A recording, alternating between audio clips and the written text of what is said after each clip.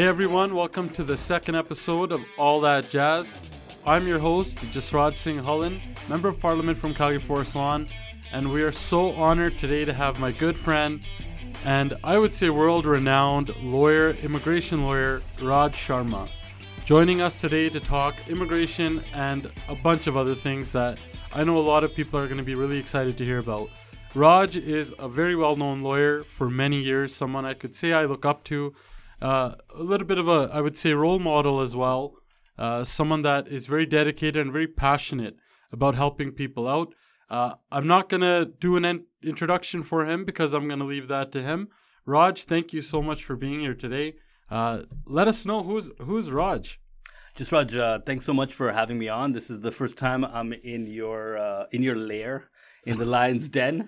So thanks for having me. And in terms of background, just like you probably, my parents came over about 50 years ago. So we're second generation now, and kids are now third generation. I studied here, went to University of Alberta for law school.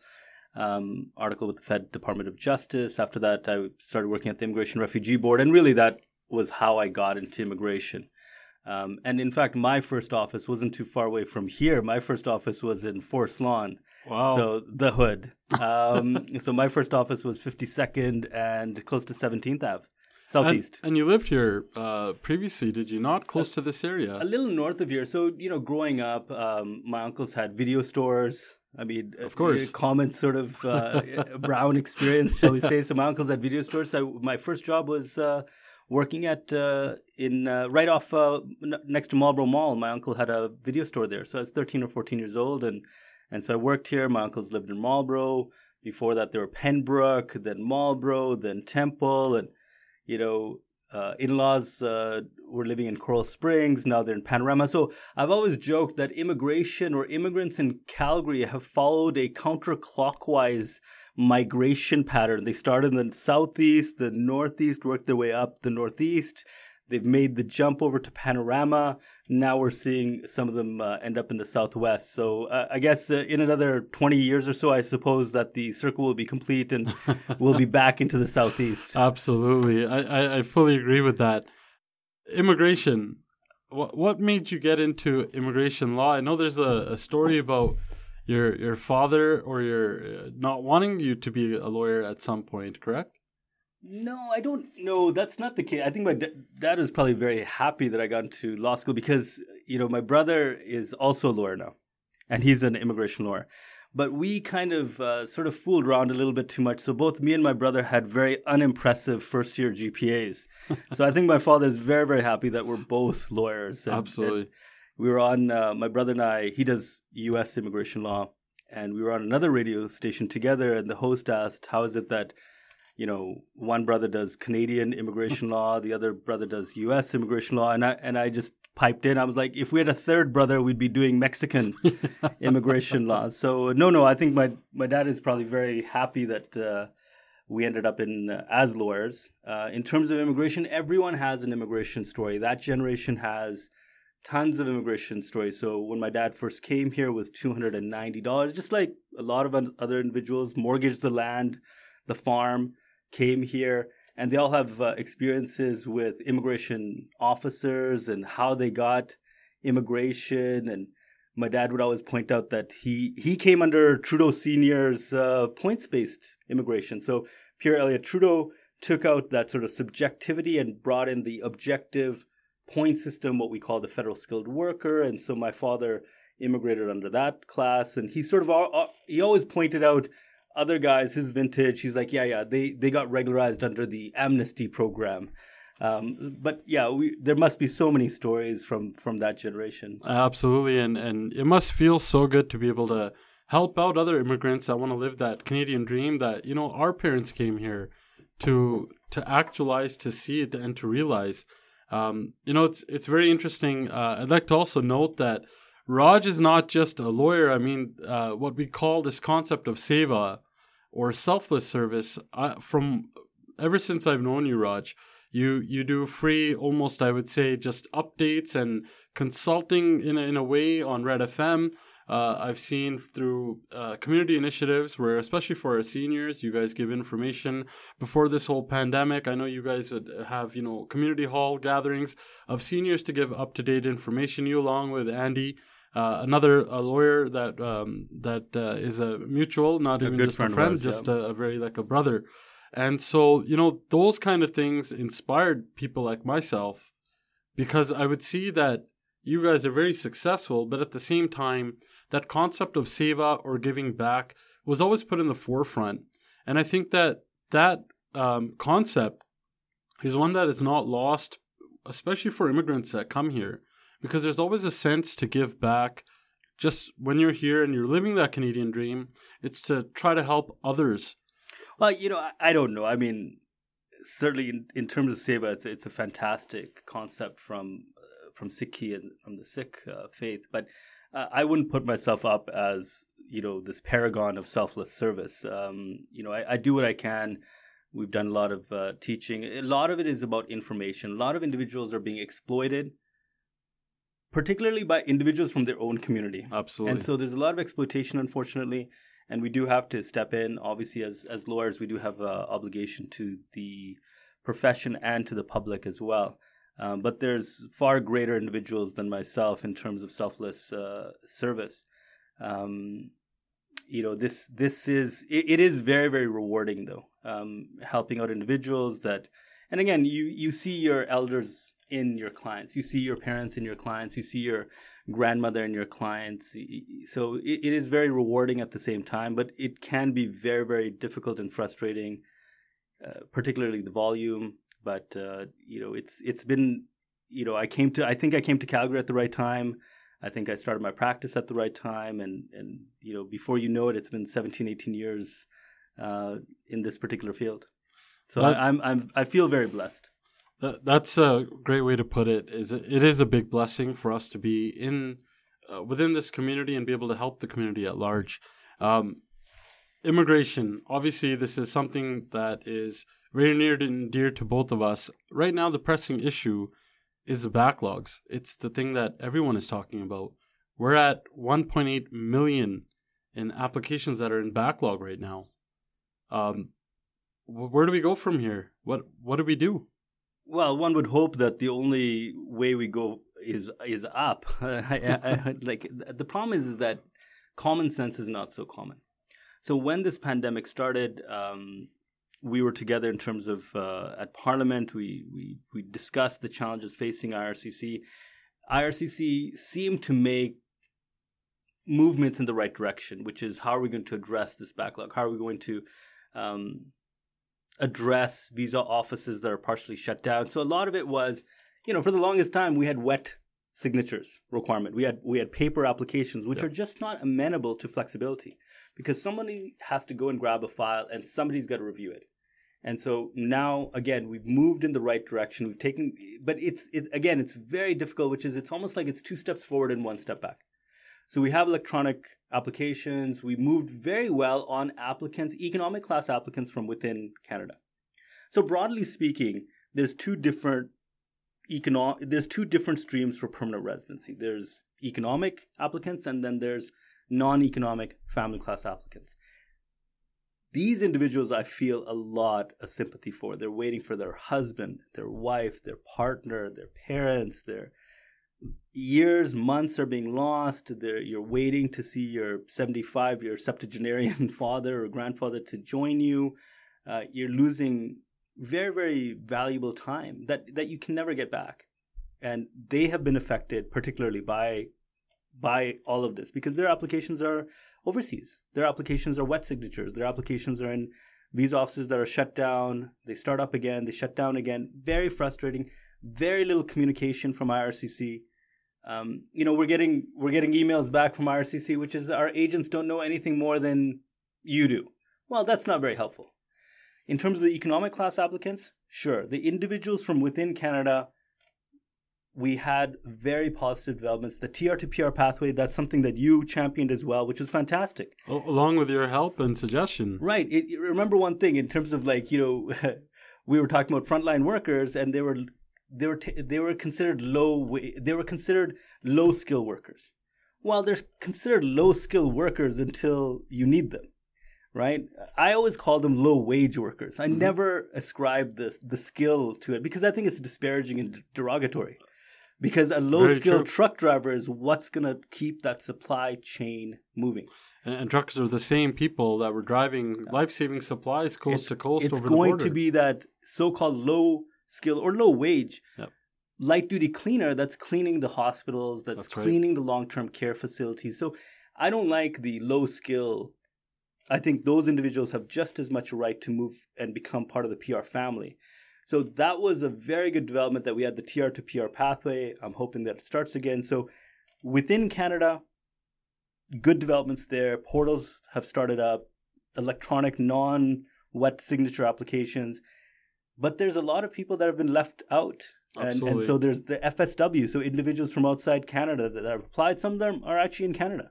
No movement on those files. And again, those family class applicants, tens of thousands of visitors, basically in limbo, 6 months plus for super visa applications. So that's the mess that we find ourselves in. Yeah, you bring up some really, really great points. And, there was another recent article also about, there are nurses here in this country that are ready to go, but they're just waiting for their PRs. And they're ready to get back and get into the front lines. Forget the nurses that are ready to go. I had individuals working in long-term care facilities, assisting our most vulnerable, facing removal and deportation. Wow. I've had to go to the federal court to challenge those decisions that say, well, that's not significant enough of a contribution. So very schizophrenic type of reaction. On the one hand, many months ago, we're beating pots and pans. And we're acknowledging them as heroes, they are. Yep. And on the other hand, immigration officers don't seem to value their contribution months down the line. So, I think, Prime Minister Trudeau has a great line. There's a lot of platitudes that we get from our Prime Minister, but and I appreciate some of his strengths, but, he always says better is always possible. And I'm like, that's great. Can we get some of that better now? We need to do better, and we can do better. And Absolutely. And we went from beating the pandemic we went from beating the dead horse of the pandemic to justify delays to now bringing in, processing resources have been shifted to address, the Afghanistan refugees. And bear in mind, Afghanistan it's not like a disaster that happened like the volcano that erupted in Tonga. Mm-hmm. This was a disaster that we saw coming for months, maybe a year ahead, and we didn't do anything. And then all of a sudden, and it's very, very unfortunate. All my sympathy goes out to the individuals that are left in the lurch in terms of Afghanistan. And then we had an election, and between all of that, and for us as MPs, our offices were shut out from doing any type of inquiries for offices like yours or even for constituents in that time. For me, it highlighted that Canada cannot handle a crisis situation and regular processing at the same time. And that's very concerning, that we should be able to do both or be able to handle just in case this ever happens again. Hopefully it never happens again, that this type of crisis never happens anywhere, to any country. But it always is good to be prepared. It leads me to thinking about what is happening in IRCC. Like, why do we keep seeing the same thing over and over again? IRCC, to some degree, IRCC is kind of like the Titanic. All right, so you've got this big ship, and the rudder was small, and there's icebergs on the horizon. All right, so you're churning along, and by the time that signal gets to wherever it needs to get in terms of turning the ship around, it takes an incredible amount of time and effort to move IRCC, because it's a bureaucracy, and it's made up of hundreds of moving parts. You have frontline visa officer decisions. So visa officers they're tasked with competing objectives of the act, which is, number one, I have to determine, is this a genuine marriage? Absolutely. At the same time, this is a huge impact on a family's life. Is this a genuine visitor? as opposed to the objective of like we need to enhance, Canada's tourism, accommodation, business interests as well. So there's these competing interests at play. Very hard to turn that around. But, and caught in the middle are ordinary individuals. That's right. Family class. This is something that, you touched on it a little bit before. It's always the one that's, like you said, it's heartbreaking to hear some of these cases where people can't, see their kids' first steps, hear their kids' first words, they're missing milestones. And on top of that, we know that, sometimes when, we're separating families, the hardships that it causes, even in the relationship, we've dealt with people who unfortunately divorced because of the whole separation. On top of that, this is also an opportunity for us with our economy the way it is. We could have someone else come here that could be a part of the workforce. I know we've talked about this a little bit before about family class. What do you think? What do you suggest for our family class? I think there's a couple of basics that need to be implemented right away. Firstly, we need to have communication on a file, respectful communication that tells the individual that more than the form letters that we see that are automatically generated. So number one is we need to have communication and true understanding of where the file is at and what is necessary, what's holding it up. Number two is that where we have children, where we have clearly genuine relationships, a strong application, officers have the ability to issue a temporary resident visa or issue a temporary resident permit even to facilitate the reunification of families. So we don't see that. We see a lot of refusals instead. So we have these, again, platitudes, which is like, okay, well, an officer can consider a TRV in these circumstances. Well, the TRV is in a black hole as well. So this the black hole aspect of it, that applications go in and nothing comes out. And so that lack of communication is significant for families. The inability to secure TRVs, and again, this disproportionately impacts racialized individuals and certain countries. This doesn't really impact someone with a UK passport or a European passport or a visa-exempt country. So there's visa-exempt countries that don't require visas to come to Canada. That's about 50. But 120, 130 plus countries require visas to enter Canada, and that's the sticking point. You talked about racialized individuals being the ones that are almost targeted.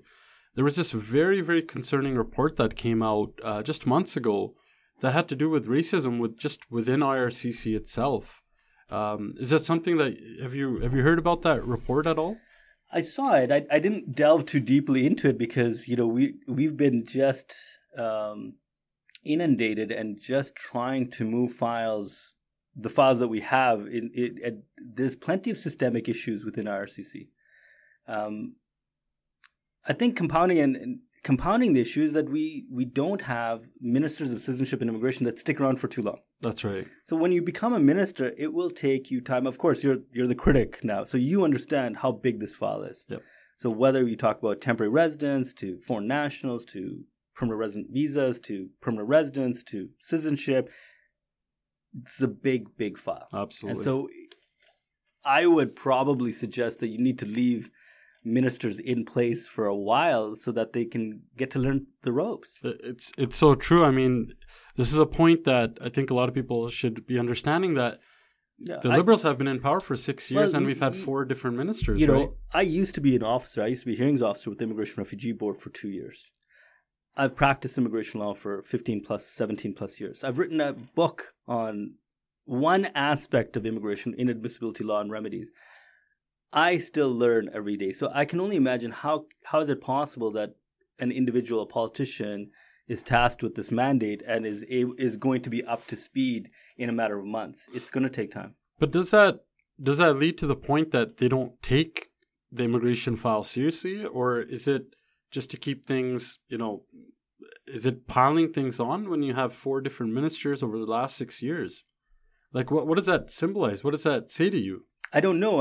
Obviously, it's at odds with their messaging. Immigration is very important to Canada. We know that immigration is very important to the economy. We know that immigration is very important in terms of international students to the universities, and international students are disproportionately and essentially covering the cost or defraying the cost for our own students to go to university. International students probably contribute 10 billion plus to the economy. It's a very, very important file. That's so right. I don't know. I can't speak obviously as to why we have a revolving door, what appears to be a revolving door in terms of immigration. We had Ahmed Hussein, who knew the file because he used to be an immigration lawyer. Then you had John McCallum. So again, John McCallum, and then it was John McCallum first, and then... right. Then he became the ambassador to China, and so it deserves this ministry deserves, particularly during the pandemic, a steady hand at that tiller. I'll leave you. We'll leave that section of backlogs with, where do we start with starting to tackle these backlogs? Like, what are your suggestions? Is it the triage system that I've heard you talk about before? Like, what other? Let's dig into that and say, where do we start? I don't know. This is from my perspective as an outsider. My perspective as outsider, again, common sense may not be that common, but why would you not prioritize spousal sponsorships? Good point. That, to me, that seems to be the absolute priority for PR visas from outside Canada. I understand that FSW, maybe we can't do employment verifications. Maybe background screening is going to be impeded for FSW applicants from various parts of the world. I understand that. And, it's important not to be unreasonable. It's important to criticize, but criticize with some degree of sympathy and empathy for the circumstances that officers find themselves in, visa offices find themselves in. But just as a starting point, I don't understand why spousal sponsorships are not prioritized. Sometimes there's a justification for that delay. Well, we need an interview. Well, why can't those interviews be done on the telephone? Why can't those interviews be done on Skype? On Zoom, like everyone else is on Zoom right now. Right. So I think the spousal sponsorship should be moved up, absolutely. I think in terms of spousal sponsorships, if a visa officer is indicating that, we don't have this sort of capacity, issue those visitor visas, issue those facilitation visas. The assessment can be done after the fact. So just, the triage system, yes, absolutely. Let's move on those spousal sponsorships. On a family class sponsorship, why not prioritize parents or grandparents that are over 70 years of age or 75 years of age? Why not consider hardship? Again, but I hear too many sort of justifications or excuses that don't hold water. So we have applicants for permanent residence that were delayed even before the pandemic. Right. I have PR applications that are 3 years, 4 years in the queue. That we can't put the blame on the pandemic for a 3-year-old PR application. We're 2 years into this pandemic. One would think that we could have some of this stuff sorted out by now. Like you said, moving some of these interviews, it would help save time. And even for your brother, he's doing the U.S. side of things. We're hearing about, I have, a couple of cases in our office where there's truck drivers, they have trucks ready to go. They have they buy the trailers. They invest so much money to help contribute to Canada and Canada's economy. But they're slowed down by things like U.S. interviews that are being canceled, or they're slowed down by just the process itself. This is 2 years into the pandemic. You would think that we would have things sorted out. I think we need, again, systemic solutions for systemic problems. But, any number, we have... we've got Djokovic, the tennis player from Serbia, who understands the limited rights of foreign nationals and the absolute discretion of officers when you enter another country. And we want essential workers. We want truck drivers. Okay, I represent very large trucking companies in Alberta and beyond, and we're getting work permit refusals out of Abu Dhabi and other visa offices on the most spurious of excuses. And so we have teenagers driving long-haul trucks in the U.S., but at the same time, you say this is important. All these truck drivers have a lot of experience, verifiable experience. Yes. But we're getting refused on and what that happens is that an unjustified refusal means we're just going to go to the federal court. Mm-hmm. It's going to go back for redetermination. Yeah. So we need some sort of, I think, additional training or policy where we have sticking points in terms of refusals. We have a visa office in Delhi that looks for misrepresentation. And you know what? If you look for misrepresentation, surprise, surprise, you're going to find it. And you're going to see 5-year bans. And so what does that mean? That means more federal court. That means more litigation. That means more appeals. That means the system, again, is slowed down. So it has to be a directive from top down. It's what we're highlighting right now in this podcast is we cannot highlight each sticking point, but there's multiple sticking points in multiple different visa offices, and cumulatively they're contributing to this backlog. And so this is what we're faced with. Makes total sense. Labor shortages. We have in this country what some consider, which I feel, is a labor crisis right now. In a lot of the fields, I mean, we deal with a lot of trucking companies, for example, that can't find people to drive. How do we, or what is your suggestion on filling these labor shortages, and how do we get to that equilibrium where we're able to fill those gaps and help with our economy at the same time through immigration? Immigration, many years ago, it's basically Immigration, Refugee, Citizenship Canada, IRCC. Before that is Citizenship and Immigration Canada. Before that, it was the Employment and Immigration Canada. And so what they did is they've bifurcated these two ministries. And so they've taken out employment, let's say that's perhaps under Service Canada, but you really have a chasm now between immigration as a solution for labor shortages. And part of that was, for the longest time, under the FSW, Federal Skilled Worker, they tried to get these sort of stem cell individuals that, okay, we're just going to grab someone that has decent education, relatively young, good language proficiency, and some sort of verifiable skilled work experience. And once they come to Canada, they'll figure things out. That doesn't quite work out the way that they plan to. So now we have specific programs. Okay, we have the provincial nominee programs. We have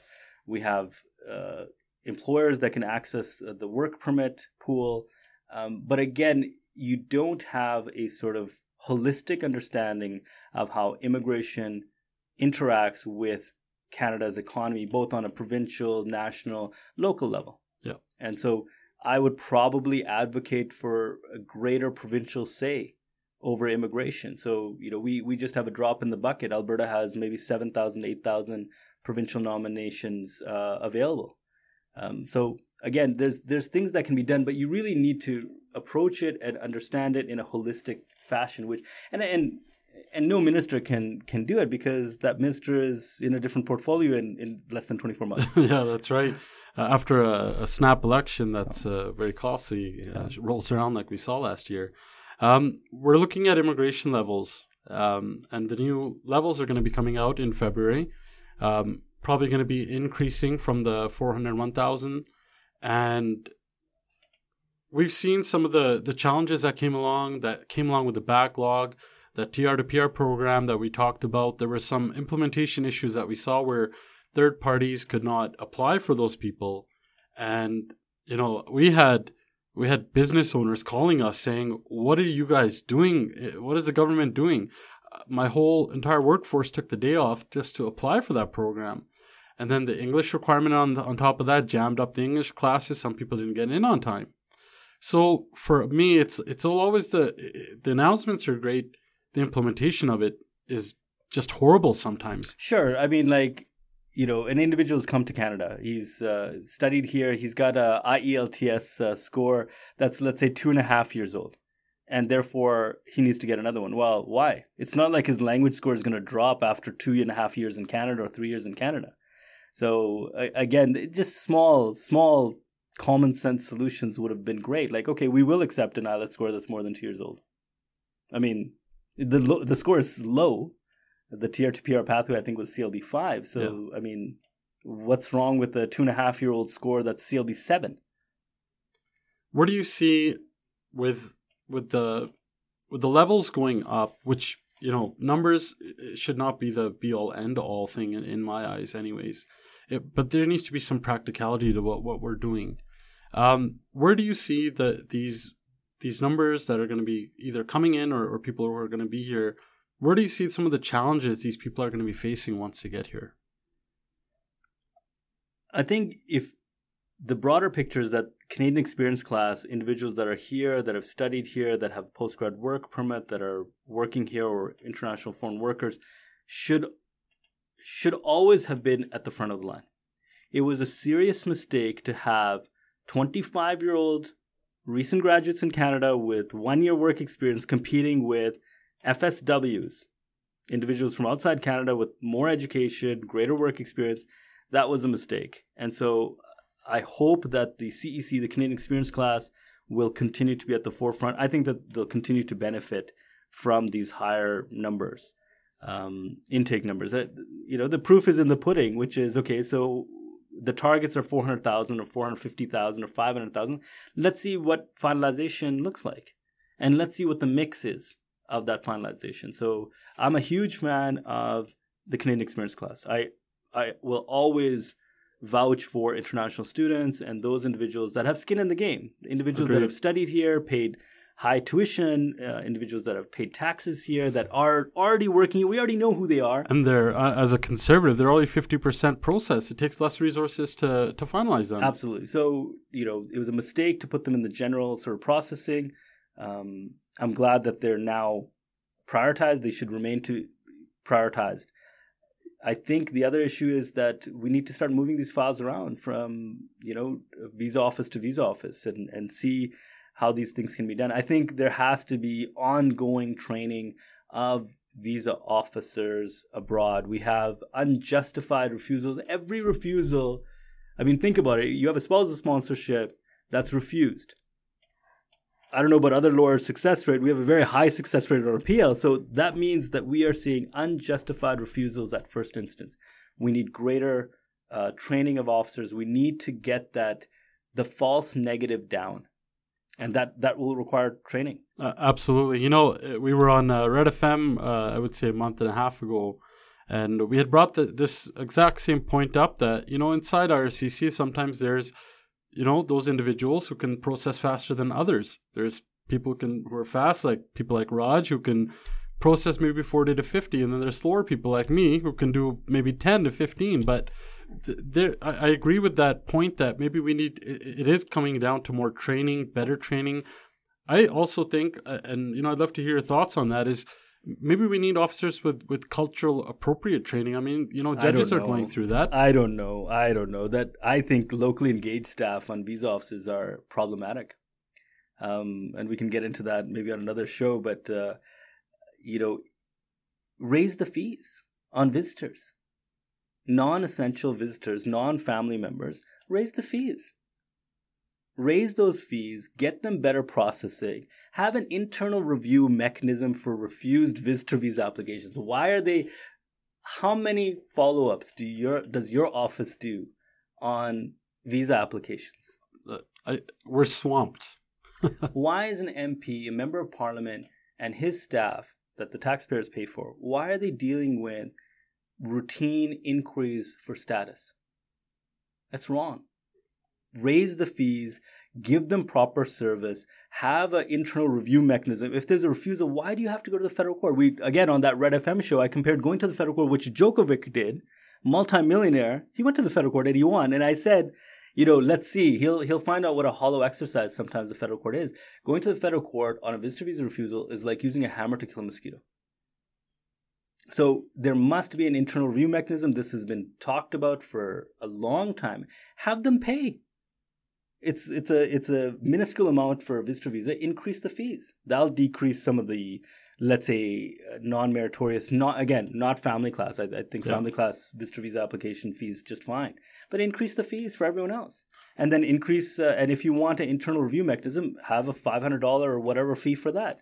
But I think, again, I don't know how much grief we're giving MPs and their staff and doing routine follow-ups. It also leads to the point about transparency as well. The more transparent we can be as a country, especially when it comes to immigration, it would help those people that are trying to come here to live that Canadian dream. at the end of the day, people want to come to this country because it has so much to offer too. And these are individuals that want to give back to that same country. So I think transparency is something that really is a big missing piece right now when we look all of that. Immigration, where do we see immigration going for the future of Canada? I don't know. I think that there's going to be incredible challenges ahead if we keep having this sort of piecemeal approach to immigration. I was reading about, I guess, I can't remember exactly. It was like, what's that bike race, the Tour de France. So I guess the British kept losing, right? And obviously it wasn't genetic, it wasn't whatever. Anyway, the team that brought in that finally got them to success their motto was that they just tried to do each thing like 1% or 2% better. Yeah. We'll get the bike frames 2% lighter. We will get these, these bandages that are slightly better than these other bandages. Yeah. We'll get quick drying socks. I don't know. I can't remember the full story. But the point is that there is no magic bullet to this Titanic of IRCC. But what we need individuals that will, or ministers and bureaucrats and decision makers that will seek to simply improve just 2%, just 5%. But if you improve 2% at every stage or at every level, at every interaction, you will see a sea change. So that's the challenge that the next sort of leader of this ship, the pilot, the captain of the ship has, and that challenge should be accepted and it should be brought forward. But I don't see that happening. Maybe I'm just pessimistic. It's been 20 years in immigration, so I don't know. You see some sort of silver linings, but again, I see there's a lot of grief in terms of my clients and a lot of grief in terms of their interactions with RCC, and obviously we want Canada to succeed. I want this country to succeed. I want IRCC to succeed. I want my clients and these applicants to succeed. So I hope that we just need someone to institute a desire for incremental, nothing, no sea change, incremental improvement at every stage of IRCC. Very good points. I want to leave everyone off with asking you to share a very, I would say, heartwarming or an experience that you've had with a client that, there's those cases that really you go home at the end of the day and you're still thinking about it. And then when you see it actually go through and there's a positive result from it, it's that feeling of almost like they almost become like family to you. So I'd love for you to share something like that. There's so many. I think the most recent is my first reported decision and the first reported federal court decision of the year. It involved someone that was working in long-term care who was providing end-stage service and assistance, and she was short of the residency obligation. And because she was short on the residency obligation, they tried to remove her from Canada. And she had good reasons why she couldn't comply with the residency obligation. So when we ran the appeal, they gave short shrift to her assistance in long-term care facility. There was multiple COVID outbreaks. There was deaths in the facility. She's literally risking her life, and this is in the decision, risking her life for the welfare of Canadians with no expectations that her appeal would be accepted. That was given short shrift at the appeal. We lost. We took that to the federal court. Luckily, we had Justice Ahmed, this a former immigration lawyer, a human rights award winner, a former refugee. And he said in his decision that the moral debt that we owe racialized individuals, particularly women, racialized women took the brunt of the pandemic, the hit of the pandemic. If you look at the numbers of COVID positive cases in Ontario, the racialized LTC workers from Nigeria, from India, from Philippines, it was disproportionately high. Justice Ahmed recognized that. We succeeded on the judicial review. It's going back for redetermination. I have high hopes for that. That case I then disclosed on another long-term care worker who needed to do an appeal. I think it'll come in handy. So just, my year started off very nicely with that decision. And I hope that there's more But, it's important to avoid, winning these cases is great, but why don't we get justice at the first instance? That's right. Correcting injustice is obviously it's a high. You have validation as a lawyer that I am an advocate. I am good. And that's great. But how about we get justice at the first instance? So these stories will keep coming. But, just off the top of my mind, I think that's how I started off my January. And I hope that individuals like my client and others, others don't have to go through what she had to get that reported decision. So here's hoping for, your office has been fantastic. You've been very, very invested in this file. We collaborate. We were together in front of Parliament. So I'm very grateful to you and your office as well. I hope you keep doing the great work that you're doing. So I'm hoping that 2022 is a better year than 2021. Let's see. Of course, and thank you so much. Final thoughts to leave with everyone. Final thoughts is that we gave IRCC some margin in terms of 2020. This is unexpected. It was unforeseen, this challenge. 2021, they still got, and we got the TR to PR pathway, and we saw some silver linings. 2022, it's time for us to sort of, address these challenges. No more excuses. It's time for us to, for IRCC to sort of step up to the plate and deliver, because these individuals deserve a fair shake. They deserve their applications to be considered in a timely fashion. They deserve their applications to be considered by a fair, impartial, unbiased decision maker that's trained in cultural context and other scenarios as well. So I think at this point, very little margin will be given to IRCC this year. Raj, I can't thank you enough to take time out of your busy. I think you're busier than any MP that I know because of all the work that you do and the reputation you've built. And I just want to say thank you for all of that and much more. And I guess the mentorship you've given me as well and the inspiration you've given to me. Brother, the feeling is absolutely mutual. And thank you for having me. And I look forward to being in your office much more in the coming months and likewise years. And I think we're gonna have a really, really good 2022 I should say. And please let's not go back to 2020. And looking forward to more great successful stories. As our Muslim brothers and sisters would say, astaghfirullah. Let's wipe that year from our collective memory, and let's move on. This was Raj Sharma on the second episode of All That Jazz podcast. I want to thank Raj again. Raj, do you want to leave any social media, your handles at all for anyone to follow you? I'd love for people to follow you. They'll find me. Okay, yeah. Just all you got to do is just Google him. You'll find him. And many other articles on Raj because he's written a lot. And thank you for all your service back to Canada. Thank you all again for tuning in, and we'll see you in the next one.